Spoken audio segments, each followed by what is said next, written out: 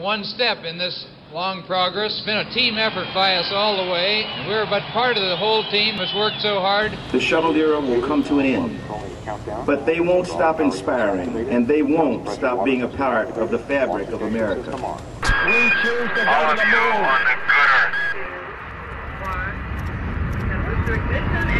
That's one small step for man, one giant leap for mankind.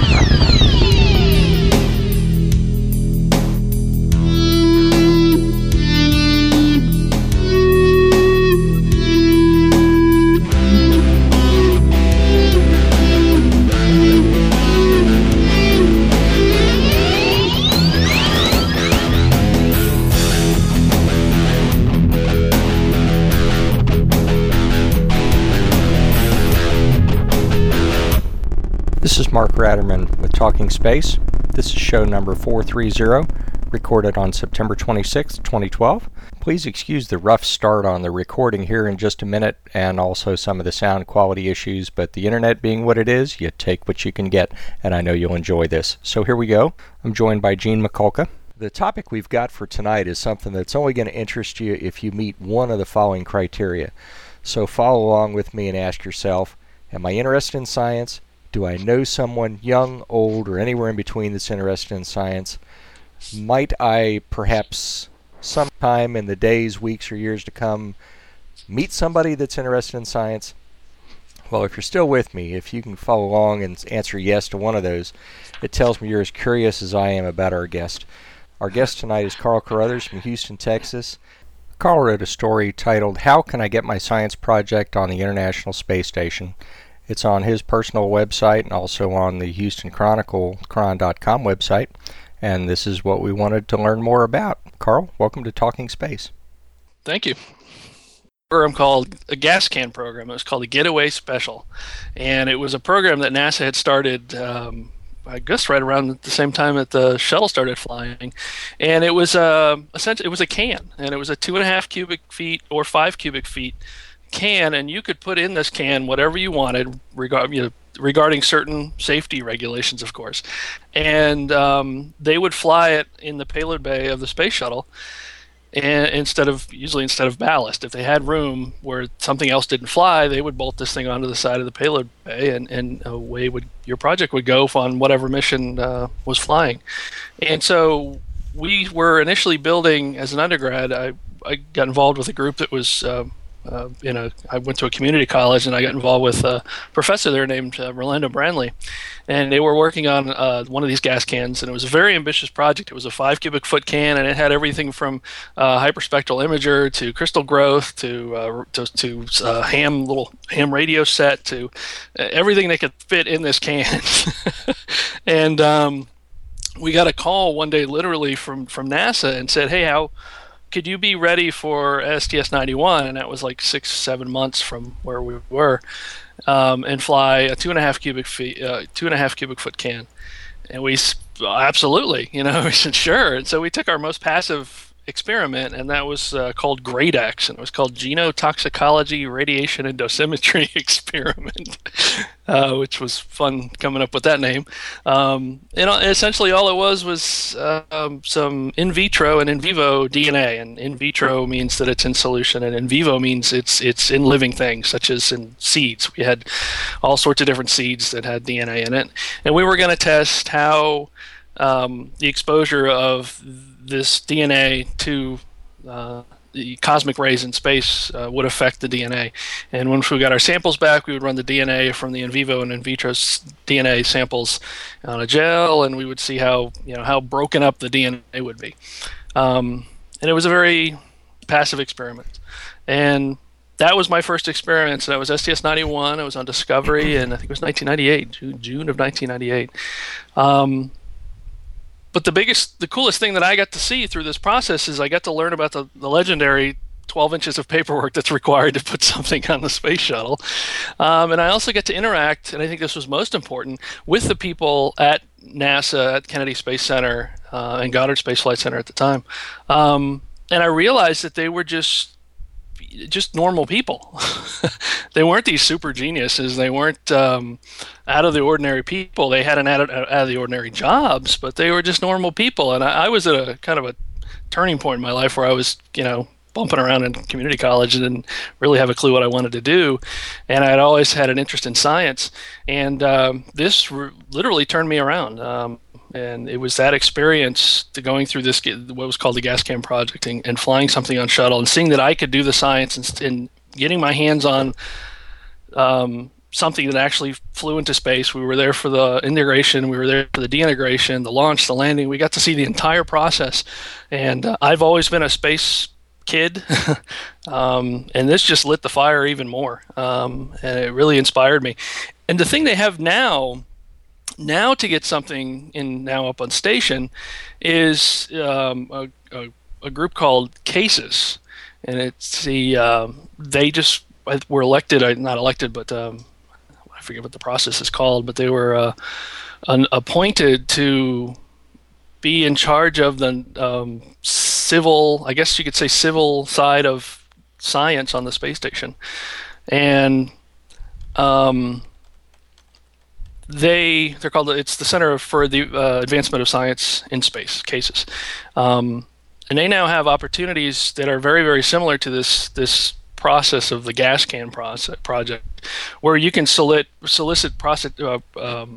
proposals to them, and they will go over them and decide, what is this beneficial for does this have any commercial value, et cetera, et cetera. And the process is much more streamlined now. They have what's called implementation partners, where you can work with other groups that actually do the most of the 12 inches of paperwork, and they fly you up. They bring your stuff back if you need it, and it's easier, literally easier than ever, to get something on the space station. So if you were interested in getting something up on station now, I would highly recommend contacting someone at CASIS. There's a lot of information on their website. Just Google CASIS, and you'll get a lot of information. As far as schools go, there's another program called the Student Spaceflight Experiment Program. I think it's run by Jeff Goldstein. They're another group that involves a large amount of students. The flying stuff used to be on shuttle, but they're also involved now in flying stuff on station, and they use a company called NanoRacks to ferry their stuff up to the station. And I would highly recommend contacting them if you're a student at a school, or you're a teacher. Those are the two first routes I would go through. I would try CASIS or SSEP. That would be my recommendation. I'm curious, a couple months ago you went to a conference in Colorado, I believe, and it was their first International Space Station Research and Development Conference. And a couple of days of it were, from what I see in your blog, were involved with actual experiments as to bringing people up to date on what was happening. But I see a lot of acronyms and names of programs that I'm really not familiar with, and they seem intimidating. And you mentioned the shortcut in how to make this possible for somebody first time with CASIS and other programs. But here I see Small Business Innovation Research Program, SBIR, and let's see, what's another one? NSPIRES, NSPIRES, NASA Solicitation and Proposal Integrated Review and Evaluation System. And it wouldn't be NASA without acronyms, right? Yeah. So the NSPIRES route is essentially you doing research for NASA, and that is directly through NASA research program. It's a much more involved process. It's a much harder grants to get. It's a large sum of money, but it's a good proposal if you're, say, you've been doing science for a while and you have you're a scientist and you happen to do some things that NASA's interested in, such as bone loss or some materials processing, something that has to do with materials, or some of those things. And they have solicitations on their websites that comes up at random times, it seems to me. If you actually go to the NSPIRE's website and click on solicitations, there'll be a list of things that are due usually within the next 30 days or so. And they deal with anything from modeling atmosphere composition to Earth space technologies to what am I? I'm looking at some planetary mission data analysis. I mean, there's a large array of things of proposals that they're interested in. So that is directly through NASA. If you were that route to go through something to get something on the space station, the SBIR is a small business grants that's. I don't think it's even just through NASA, but it's actually through the government. And it's say you're a small company and you make some product that NASA could use. They would like to very much talk to you as far as what about getting their product, which they could use. It's I really don't know that much about SBIR, to be honest with you. But if you go to those websites that are actually on the article, they should link directly to the programs themselves. Yeah, that was something I was really impressed with. In reading this, I saw all the links that you put in. I mean, you referred to the couple that we're just talking about in cases, and you've got links to all of them. So, I mean, just, a few minutes of reading with the links that you've added will expand into more and more material for people that really want to dig into it and get a grasp, because I'm so impressed that you started, and you said in college, was just almost by chance. How close was the likelihood that you may have never heard about that opportunity?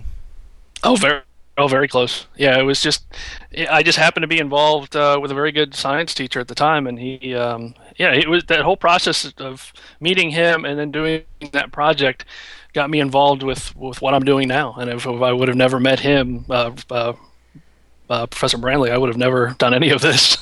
It's all because of him. Yeah, and it's actually shortly after I met him, I found what we used to be called the Reduced Gravity Student Flight Opportunities Program, and I think it's now called Microgravity University or something.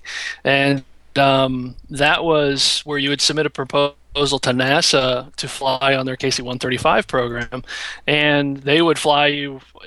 If you got selected, your proposal got selected, they would fly you on the KC-135. So I brought this up to him and said, hey, this would be a great opportunity. I would really love to get involved with this or make something and do something. And he just kind of went, yeah, that would be a great idea. And I don't think he believed that I would really do it. So I eventually put together a little project that dealt with separating immiscible fluids like oil and water in microgravity, because if you shake up an oil and water like salad dressing and you put it on your desk or your bench or your table at dinner, it'll eventually, just due to gravity, the different densities of fluid will separate. And so I was thinking, well, in microgravity, there's really no way for those two things to separate. There's no gravity vector in order for these things to separate. How would you separate things like that in space? So I wrote a proposal. I'd never written a proposal before, and I submitted it, and we got selected. And I said, "Oh, okay. Now I got to put together an actual team, and I actually have to build this thing." So we put together a really good team of 4 people, and we flew out to. It was the process was very, very similar actually to putting something up on the space shuttle. They actually had the same 12 inches of paperwork for everything you had to do. And when I say 12 inches of paperwork, it probably a good 10 inches of that is all safety, and for good reason, obviously. I'm not making fun of the 12 inches of paperwork. I completely understand its reasoning. Anyways, so we flew out there, and we flew on the KC-135, and it was another great team-building experiment and a confidence builder for all 4 people involved. And 3 of us, including me, actually went on to pursue careers in science. to top that off, I actually 2 years later submitted again, and we got selected again, and I had a whole other group of three of us, three more. There was 3 different people. Then we got to fly on the KC-135 again, and it was an amazing experience. And once again, those other 3 people that we worked with on that team went on to do a career in science, all because of this process. And it was a great.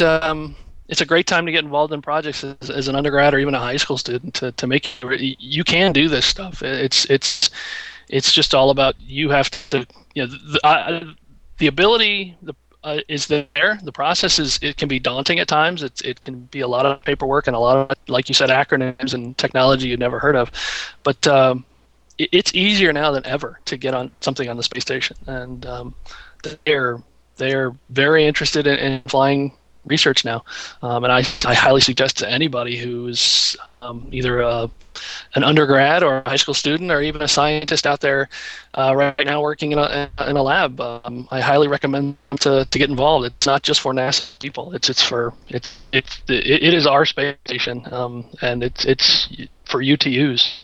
And I highly recommend people get involved. I'm curious, talking about careers, tell us what you're doing now. What I read your blog, but fill me in on what it means to work in the world that you do. Well, I really right now I don't work for NASA. I work for the Methodist Hospital Research Institute, and I'm a biochemist there. And I work on the structure and function of proteins, and I do something called protein crystallography. And I got the opportunity once again, luckily enough through my old professor, to fly on some protein crystal growth experiments on STS-134 and 135. And it had been a long time since we flew anything, because right after the 2 STS-91 and then the 2 KC-135 flights, I went on to graduate school and was grueling away in graduate school for quite a while, and really hadn't done anything in space. And I come to find that with 134 and 135 that the process had changed quite a bit, and this time it was actually easier because of these implementation partners. I flew with a company called NanoRacks, and they did most of the paperwork and all the most of the work. I really had to just had to focus on my science. So currently, like I said, I don't work for NASA. I'm an ancillary person, I guess you could say. I get asked often if I'm eventually going to work for NASA, and you never know. I would be interested. I'd love to get more involved with some of the research that's going on the space station, especially with crew health. But if you want to know more details about protein crystallography, I can go into more detail. I don't want to put people to sleep. Carl, something you just said reminded me of talking to one of the astronauts from STS-133, Michael Barrett, and he made the statement in talking about similar topics as you are with science and how detailed he can get. He says, well, I find that if I'm telling people this at a bar, they'll usually buy me a drink to get me to be quiet. Yep. I like that one. Yeah.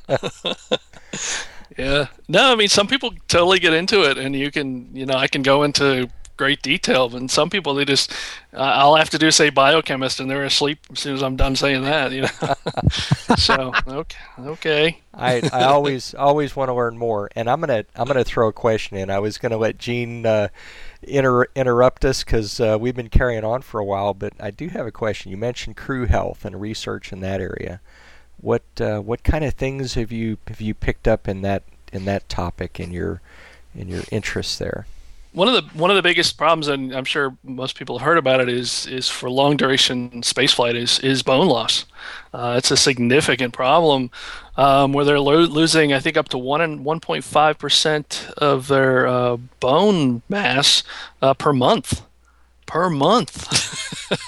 That's a lot of bone disappearing by the time they come back from space, and most of the bone loss is on the load-bearing bones, such as the femur and in the hips, exactly where you need it, right? When you come back from space, it's a large problem, and some of the research that's been going on up there currently has to do with changes in diet, and it has to do with changes in exercise. And exercise has been pretty constant, even in the days of Skylab. They knew that keeping up something on the load-bearing bones, such as the femur and hips, keeping some sort of force on them daily in a form of an exercise was absolutely required in order to be able to walk when you got back. And a lot of these astronauts, when they come back, they don't fully ever regain all their bone mass. It's a big problem. So the other thing that's been within the last 3 or 4 years that they've focused significantly on is the balance of protein and certain salts, such as potassium, things that are typically in your bones, like magnesium and potassium. And if they keep those up to high enough levels, they seem to cut down on the diminishing amount of bone. And that's probably one of the coolest things that's been going on right now, and they've made some significant progress. And it's still not. I don't think we're still there for anything longer than 6 months, as far as maintaining bone loss. But they've definitely made some incredible progress for that, and that directly relates to osteoporosis in elderly people on Earth.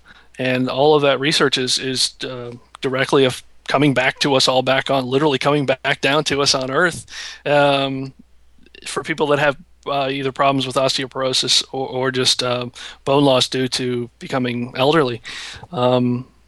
It's really cool that problem that occurs 260 miles above us can directly reach all of us in that way. I think it's amazing to me. The other problem that I've seen somewhat, it's not as important, but it's been cosmic ray or just radiation, subjective to cosmic rays, high doses of radiation in space. That's something that NASA's been working on as well, trying to minimize that exposure. Like during the times of solar flares, there's certain places in the space station that the crew will actually convene for certain periods of time until the radiation levels have decreased. But they haven't made too much progress in that. But it's not as, I don't want to make it sound like it's not important, but it's not as critical as the bone loss problem. Like I said, 1.5% per month is pretty large amount of bone loss. Those have been the two biggest things for crew health. They've been certain, I don't want to say dabbling, it hasn't been done too extensively, but actually in psychology, in psychological health of astronauts, the effects of being secluded in an outpost, as Don Pettit calls it, for large periods of time, can be, being away from your family and all, can be incredibly degrading on your psychology. Even though you look out of the cupola or whatever every day, and you can see the planet Earth, and you can talk to your friends, and you can talk to your family. It's still, it can have some serious side effects of being away that long. And just imagine when we eventually go to the moon or Mars, and you can still see the Earth. It's going to be very much smaller, a lot smaller. But that's another problem that they've been working on, as far as just trying to schedule more days off, or letting the astronauts have a little bit more fun time, to more free to do what they want. I think some examples of that is just how like Don Pettit blew off steam while he was up there. He did some really great videos of some things that he had that were fun. And all the astronauts have different ways of dealing with those problems. Some of them listen to music, some of them play music, some of them write. But those are I think the largest aspects of research they've been working on, as far as all the research is geared towards eventually long duration spaceflight. That's NASA's main focus on crew health. Is bone loss. I didn't even mention there's immune problems as well that happen being in space, that they're also working on. your immune system goes haywire for some reason. It's amazing that just removing the 1G gravity vector can screw up so many things in your body. We've evolved for so long to be dependent on that gravity vector, and we don't even realize how much we've become dependent on it. The astronauts are definitely guinea pigs when they're up there, that's for sure.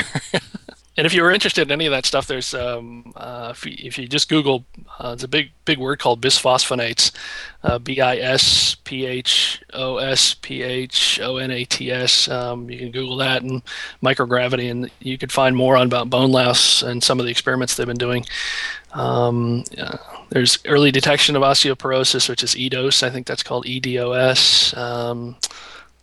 What's the other one? The other one's called Pro-K, I think, is the diet that they were working on.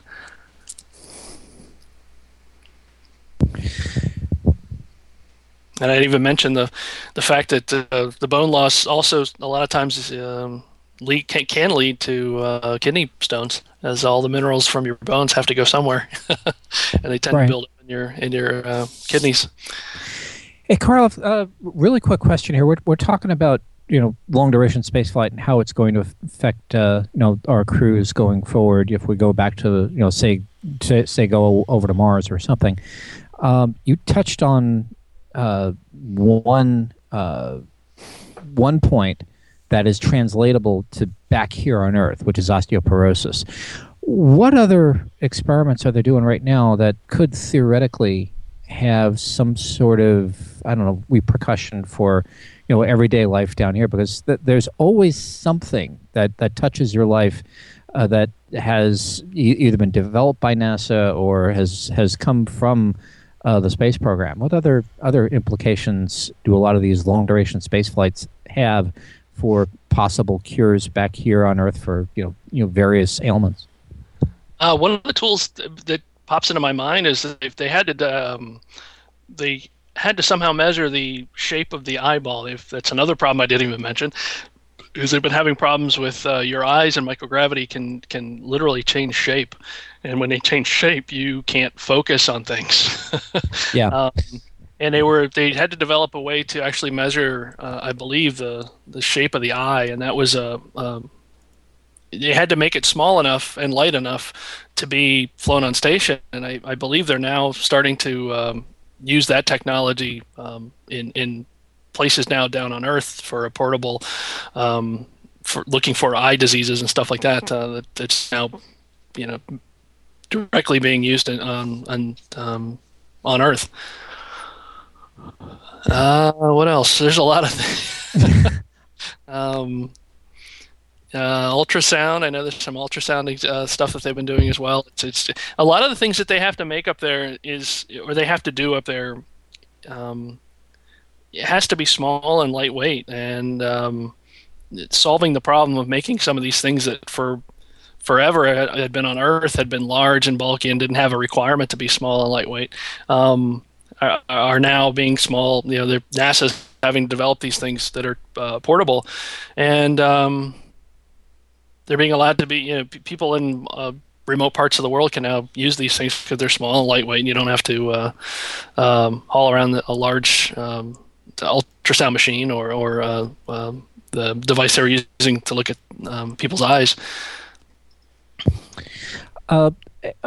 Okay, to get back a little bit to actually setting up an experiment. One, we talked about the infamous 12 inches of paperwork, and you were talking a little bit about safety. Is that basically to ensure the safety of the ISS and the vehicle that is being carried up, that the experiment is being carried up on?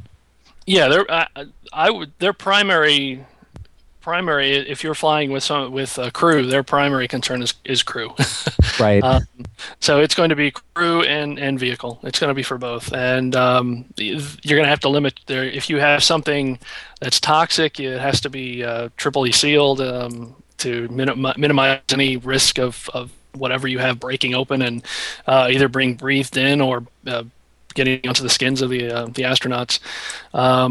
Yeah, the majority of it is exactly that. Like you said, it's for the safety of the vehicle and the crew, and they have to stringently test if you're flying something, and if you're going to fly a device, that has to be tested as well to undergo just the strenuous journey on ascent and descent. If it can take the G's going up and G's coming back down without braking, and just being on station itself is if it doesn't break, something doesn't, something bad happens and can affect the station itself or the crew. It's a necessary evil. Yeah, I kind of figured that was the whole reason. I just wanted to make sure. The other thing too is say I'm a public school district or something like that, or a high school that really wants to get involved and really wants to do this, but the funding just isn't there. Are there avenues to look at as far as getting an experiment to fly? Because I remember the Getaway Specials. I think it was $10,000. I think they were like $10,000 if I recall. Right. That was for the 5-foot can. Yeah. Right. Exactly. And if you could basically put anything in that can and bring it back for $10,000. Yep. If I was a school, if I was and of course school budgets. Does CASAS or are there other organizations out there that might help you out with funding? I can't think of anything off the top of my head. I'd have to get back to you on that. I'm sure there are, either through CASAS or some of the other projects that are out there. Yeah, I'm drawing a blank. Okay, no problem. Again, that's something I guess maybe I'll follow up on after we run the show and see what I could dig up, and maybe we can both find the answer. Yeah, I'm sure CASAS has something, either through proposals or something. I'm quite sure they're involved in both sides, from business and education, as far as research. They really want to fly your stuff. They're very interested in flying your projects, and they will work with you. They will work with you as hard as they can to get your stuff on station. So that's basically their entire reason for being, to go ahead and go through to try to cut through all the red tape and get your experiment up there as quickly as possible. Exactly. They're not going to cut through the red tape. They'll do it for you. Oh, cool. So you don't have to. They'll do the majority of it. There's still going to be some stuff that you have to do, just because that's the nature of the beast. But going through CASAS and using some of their implementation partners that they have a really nice list on their website of, I think, about 20 implementation partners. Wow. That will have they'll do the work for you, and more than likely, if you can come up with something, they'll build the device for you, or they already have it built. It's very, very beneficial to you to look through the list of people that they have selected. And one of the groups that I've used is NanoRacks, and NanoRacks was awesome. And like I said, it was my first experience of actually having people do all the stuff that I had to do before for me, and it was so nice to just be able to focus on the science. I didn't have to worry about all the paperwork. The thing that blew me away, and I'll never forget this story because it was just so awesome, that NanoRacks had done is during the STS-135 launch, they got one of those little rental RVs, and they slept in the parking lot of the Space Life Sciences building instead of traveling. If you've ever been to Kennedy Space Center, just to get in and out of Kennedy Space Center is at least an hour to get anywhere, right? And so in order to be there for the handoff of the experiments and to be there for the customers that were there that were flying through NanoRacks, these guys slept in the July heat in an RV in the parking lot. I probably ran into them, Mark. We probably ran into them and didn't know it. Dude. That's some dedicated people. Yeah, really.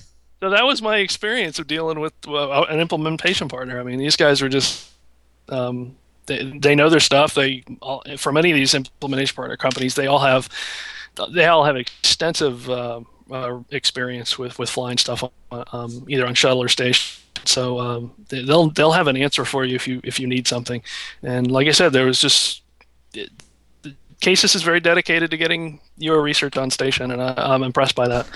Like I said, with my first go through, even with the gas can, my first go at launching anything in space was a great learning experience, but it was a lot of work, and it was a pretty like we said earlier, it's pretty daunting with the amount of paperwork and the amount of acronyms and learning the interlinked circles of NASA bureaucracy. And now it's easier than it's ever been, and I'm glad I've gotten to actually see how easy it is, because it was very worrisome to me as an undergrad. I was like, wow, if this is what it's like, no wonder people don't do a lot of research on in space. And I think that had scared a lot of people. How long ago was your first experience and working up a project that flew? Was it in the 80s? The first thing I did was STS-91, and that was 1998. I think it was okay. July of 98, the launch was. So we worked about a year prior to that on our project. And like I said, it made me really truly realize that you don't have to be a genius or a NASA genius to fly things into space. You just have to come up with an original idea or an interesting idea or an idea that you need access to space or microgravity to solve. It's not as the process of doing research in space is not as quick as doing it in your laboratory, but that's for obvious reasons. You're dependent upon a launch vehicle, and you're dependent on somebody else in space doing your research, and it's a longer process, but it's faster than it used to be. Great example of that is, like I said, I flew on 134 and 135 I flew twice within 6 months, and that's absolutely unheard of. And that's because I used an implementation partner. I used NanoRacks. And now I say that you can do science on station now at the speed almost at the speed of science, and not at the speed of bureaucracy or paperwork. And I think that message has to get out to people, because it's just not known. I think a lot of people still think it's a hassle, or it's an unobtainable thing. Wow, I'm impressed, because one of the things that when I read your blog, I thought, this really sounds possible for a young person. Of course, I think it was our last show, we talked about the YouTube Space Lab. And, that's exactly right. The student from Egypt and 2 students from the U.S. that got their projects flown and worked on by the astronauts, and results, back to them. And awesome. That is just awesome. and they did that. Of course, this was a special competition, but they did that with a couple-minute video that they submitted. Right. Wow. That process isn't any much different than flying something. Either through cases, it is somewhat of a contest. You have to submit a proposal, and they only have a certain amount of space and time, and they have to select the best to go up there. They have to, you may not fly this time, but you may fly another time. But it's a similar process that the kids will have to go through if they continue on doing science in space. Okay, I got to ask this, and I'm interrupting Gene again, but I got to ask. As we record, this is Wednesday, September 26th, and in a week and a half, on October 7th, SpaceX is going to be launching, if they follow through on that schedule, they're going to be launching their first contracted supply mission to the station. Yep. So with that actually starting imminent, I mean, I'm sure the Dragon capsule is loaded, and this has been planned for months to a year. And how long? How do you feel about with this quicker process of getting projects in the pipeline? How do you feel with Dragon being part of the mix? It's a great benefit for all of us. It's going to provide greater access to the space station, and I'm all for it. And I think I'm very happy to see them finally succeed, and I wish them luck. Does it change some of the opportunities that you see in your research and studies, where you've got the capability of bringing something back down to Earth? Absolutely. It's that first flight that came back had a ton of stuff on it that had unfortunately been sitting up in the freezers up on station for quite a while. They had quite a backlog of samples from people's research that hadn't been able to come back. So it's a great benefit for all of us. I actually am having the opportunity to fly something on SpaceX 2 which is scheduled for I think January, February. So I'm going to get to know the process firsthand. You'll have to tell us about it. Absolutely. Yeah, I was going to say, Carl, we'll have to have you back and talk about that once your baby flies.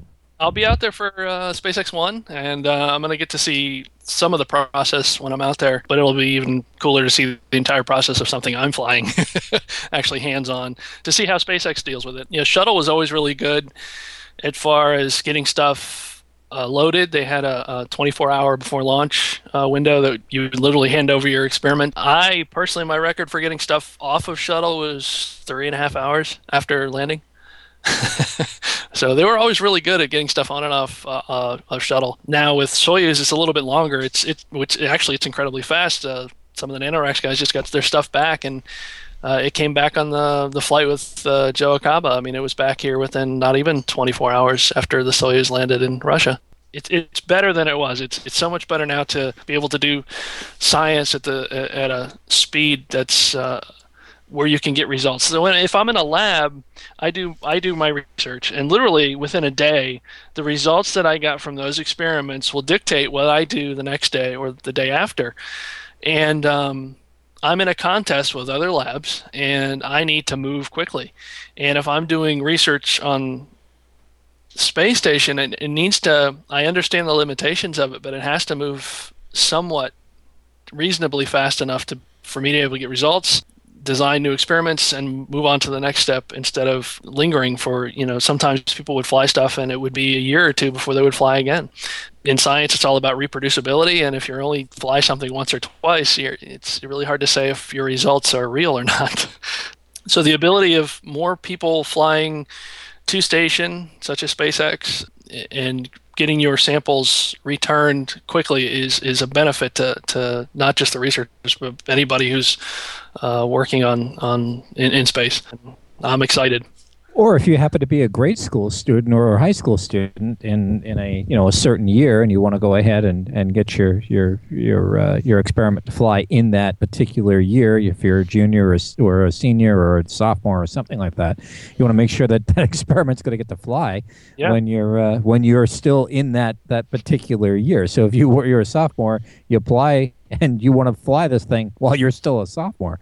I'm just thinking, this is just absolutely amazing. I kind of wish I had these opportunities growing up, because wow, I'm just thinking my nephew and my nieces, they're going to have some grand opportunities to fly experiments and to do some really incredible things. And I'm hoping that a lot of schools hear this, and a lot of schools understand that this is this is wide open, and I mean this is a grand opportunity. And I hope a lot of schools just go ahead and leverage this. Carl, thank you. I mean, first, and I also want to say thank you too, because I understand Cassis out there has been really getting some black eyes in some areas there, and it's nice to hear the good stuff about what they do and how they work and what really ultimately their goal is to try to make your life a lot easier when you're trying to get an experiment through. So I appreciate that. Yeah. If you are a student or a teacher out there that's interested in something in space, I highly recommend initially looking at it's called the National Center for Earth and Space Science Education, NCESSE, and Google that and find out. There's a ton of information as far as of how to fly stuff in space. They have flown many missions. I think they even have some stuff on SpaceX One that's going up. There's definitely some people to contact if you're interested in that. And as far as cases, I don't. There's there's a lot of people that had to eat crow about SpaceX being able to go to station and to be able to do what they were going to do. And it's the same thing about cases. There's just a lot of people that just don't believe what they're doing. And I can tell you from firsthand experience that they want to help you get your research on space station, and they're very excited and driven and dedicated to doing that. And I haven't had a problem with them at all, and I thoroughly support everything they do. Carl, with what you're talking about, I'm sorry, every now and then I get the opportunity to throw this out, and I do it jumping up and down and excited. But what this amounts to is your tax dollars at work. I mean, this is NASA, this is the educational community, this is things that are funded by people, and it's working, it's getting better, and it keeps getting better, and that is just flat out exciting. Yep, I agree. In all honesty, a lot of the people that work there, they know it's flawed, but they're working very hard to change it, and they want to change. And it's a government entity, and it was, speaking of NASA, and it's gonna be slow. You have to have some patience. And look at what NASA did. They developed cases to be, they developed them specifically as a nonprofit company to be more fluid than NASA, and to be a smaller group, and to be able to move faster and to do things that NASA as a large government entity could not do. So, I mean, that's proof right there that they're trying to help us gain better access to the space station.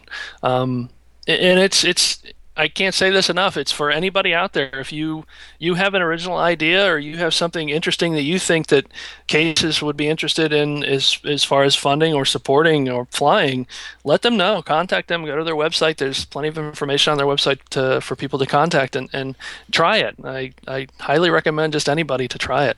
There's nothing cooler than saying, hey, my experiment is flying overhead right now at 17,500 miles an hour.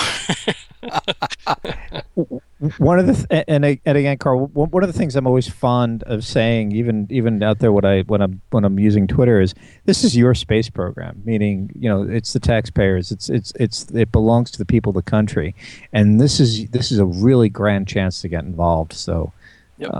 I mean, I couldn't have said that last part any better. This is indeed this. A great point, Carl. Thanks. Yeah, you're welcome.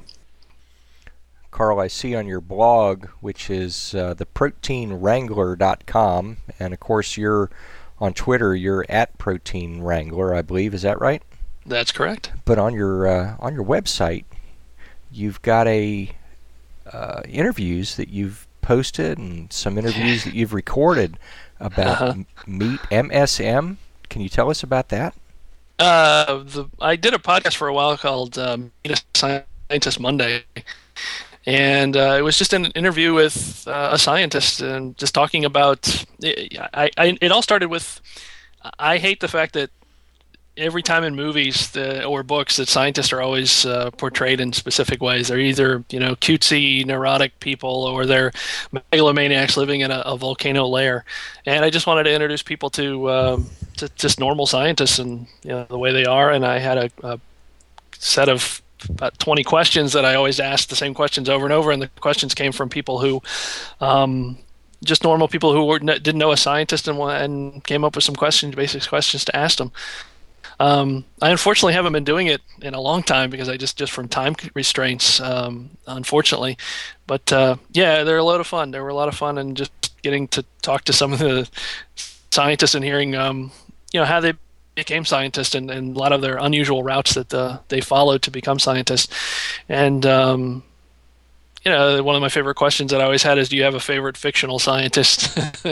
And that's always interesting to hear how scientists answer that question. What are some of the answers they give for that one? Everything from Spock to Doctor Who to what was I think Liz Warren's reply was a really, really cool one. It was I think it was the mom on Lost in Space. I think it was. Okay. I think it was it's just some unusual. Well, it's funny because that's the whole idea that I started to do Meet a Scientist Monday, was to show the to show that scientists are normal and not the scientists that you see in movies or books. And then I ask, what is your favorite fictional scientist? So it was always kind of an interesting question to see how scientists like to see themselves in movies and books, I guess. I think we have to include a link to that so people can take a look at it. I know life gets busy and it's hard to keep up with everything, but you've got some good content there. Yeah, I think there's about 22 of them. I was originally just a questionnaire that I would send to people, and of course you'd send things to people and you never got a reply. And so somebody had recommended actually doing a podcast, and I had never done podcasts before. So I started getting involved in that, and I think the first one I ever did was Scott Parzynski. He was actually working at where I worked at the time, and I got a really amazing experience hanging out with him and talking with him for a good part of an hour. And it obviously, because I'm a space person, but I definitely recommend anybody who's interested in meeting a scientist and seeing what the scientists are kind of normal people. I think some of them would like to be in volcano layers, but it's a good little podcast to listen to just to get an experience of what scientists are like. And I wish I could do them more. I really do. I miss doing them. So not every scientist looks like Professor Irwin Corey with the hair and all that. Exactly. or Urkel or any of the, it's funny. People ask me if I watch The Big Bang Theory, and I don't. And I think it has a lot to do with when I have watched the show. I work with some of those people. and the fact that it's the characters are kind of extreme. There are scientists aren't that bad sometimes, but there are a couple characters on there. I work with those people, and so watching the show is. Why am I scared all of a sudden? So, yeah, it's funny. So, Carl, my friend Sawyer Rosenstein, who isn't here with us tonight, usually asks this question. So, since he's not here, I'll ask it. Before we leave you, is there anything that you might want to go ahead and plug, or anything you might want to talk about before we part here? Sure. The Space Florida is having a research competition to fly research on the International Space Station, and they're having a contest. They bought, I believe it's 8 payload boxes or 8 cubic units called nanolabs, and they're allowing students to design research experiments to fly in these cubes. They're having a symposium. I think it's in Cocoa Beach, in October 5th, which is next Friday, and it's just a little workshop about the application process and rules and requirements. And I'll actually be giving a talk on how to design an experiment to fly inside these little cubes. So, and the website is spaceflorida.gov/ISS-research-competition. And if you're a student, definitely look up this website and check it out. And they're looking for new and creative ideas as far as what to put in these little boxes. And it's pretty much your imagination, up to your imagination. If you can dream it, try it. Now is the best time ever to try to get something that an idea you've ever had of doing something in space. I think now is one of the best times to do that. And I think I strongly encourage anybody, like Margaret said, young, old, in between, to try it. Just give it a try. Hey, Mark, I don't know about you, but I've had a blast tonight. Carl, thanks so much for being with us here. You're very welcome. Thanks for having me. Thanks to our listeners for joining us. We'd love to hear from you. Go to our website, talkingspaceonline.com. There's a link on the left side called Contact Us, and there you see our mail and our Twitter and our Facebook links, and we love to hear from you. Thanks again to the folks at Astronomy FM for carrying our show on their great service. Thanks, everybody. We'll see you soon.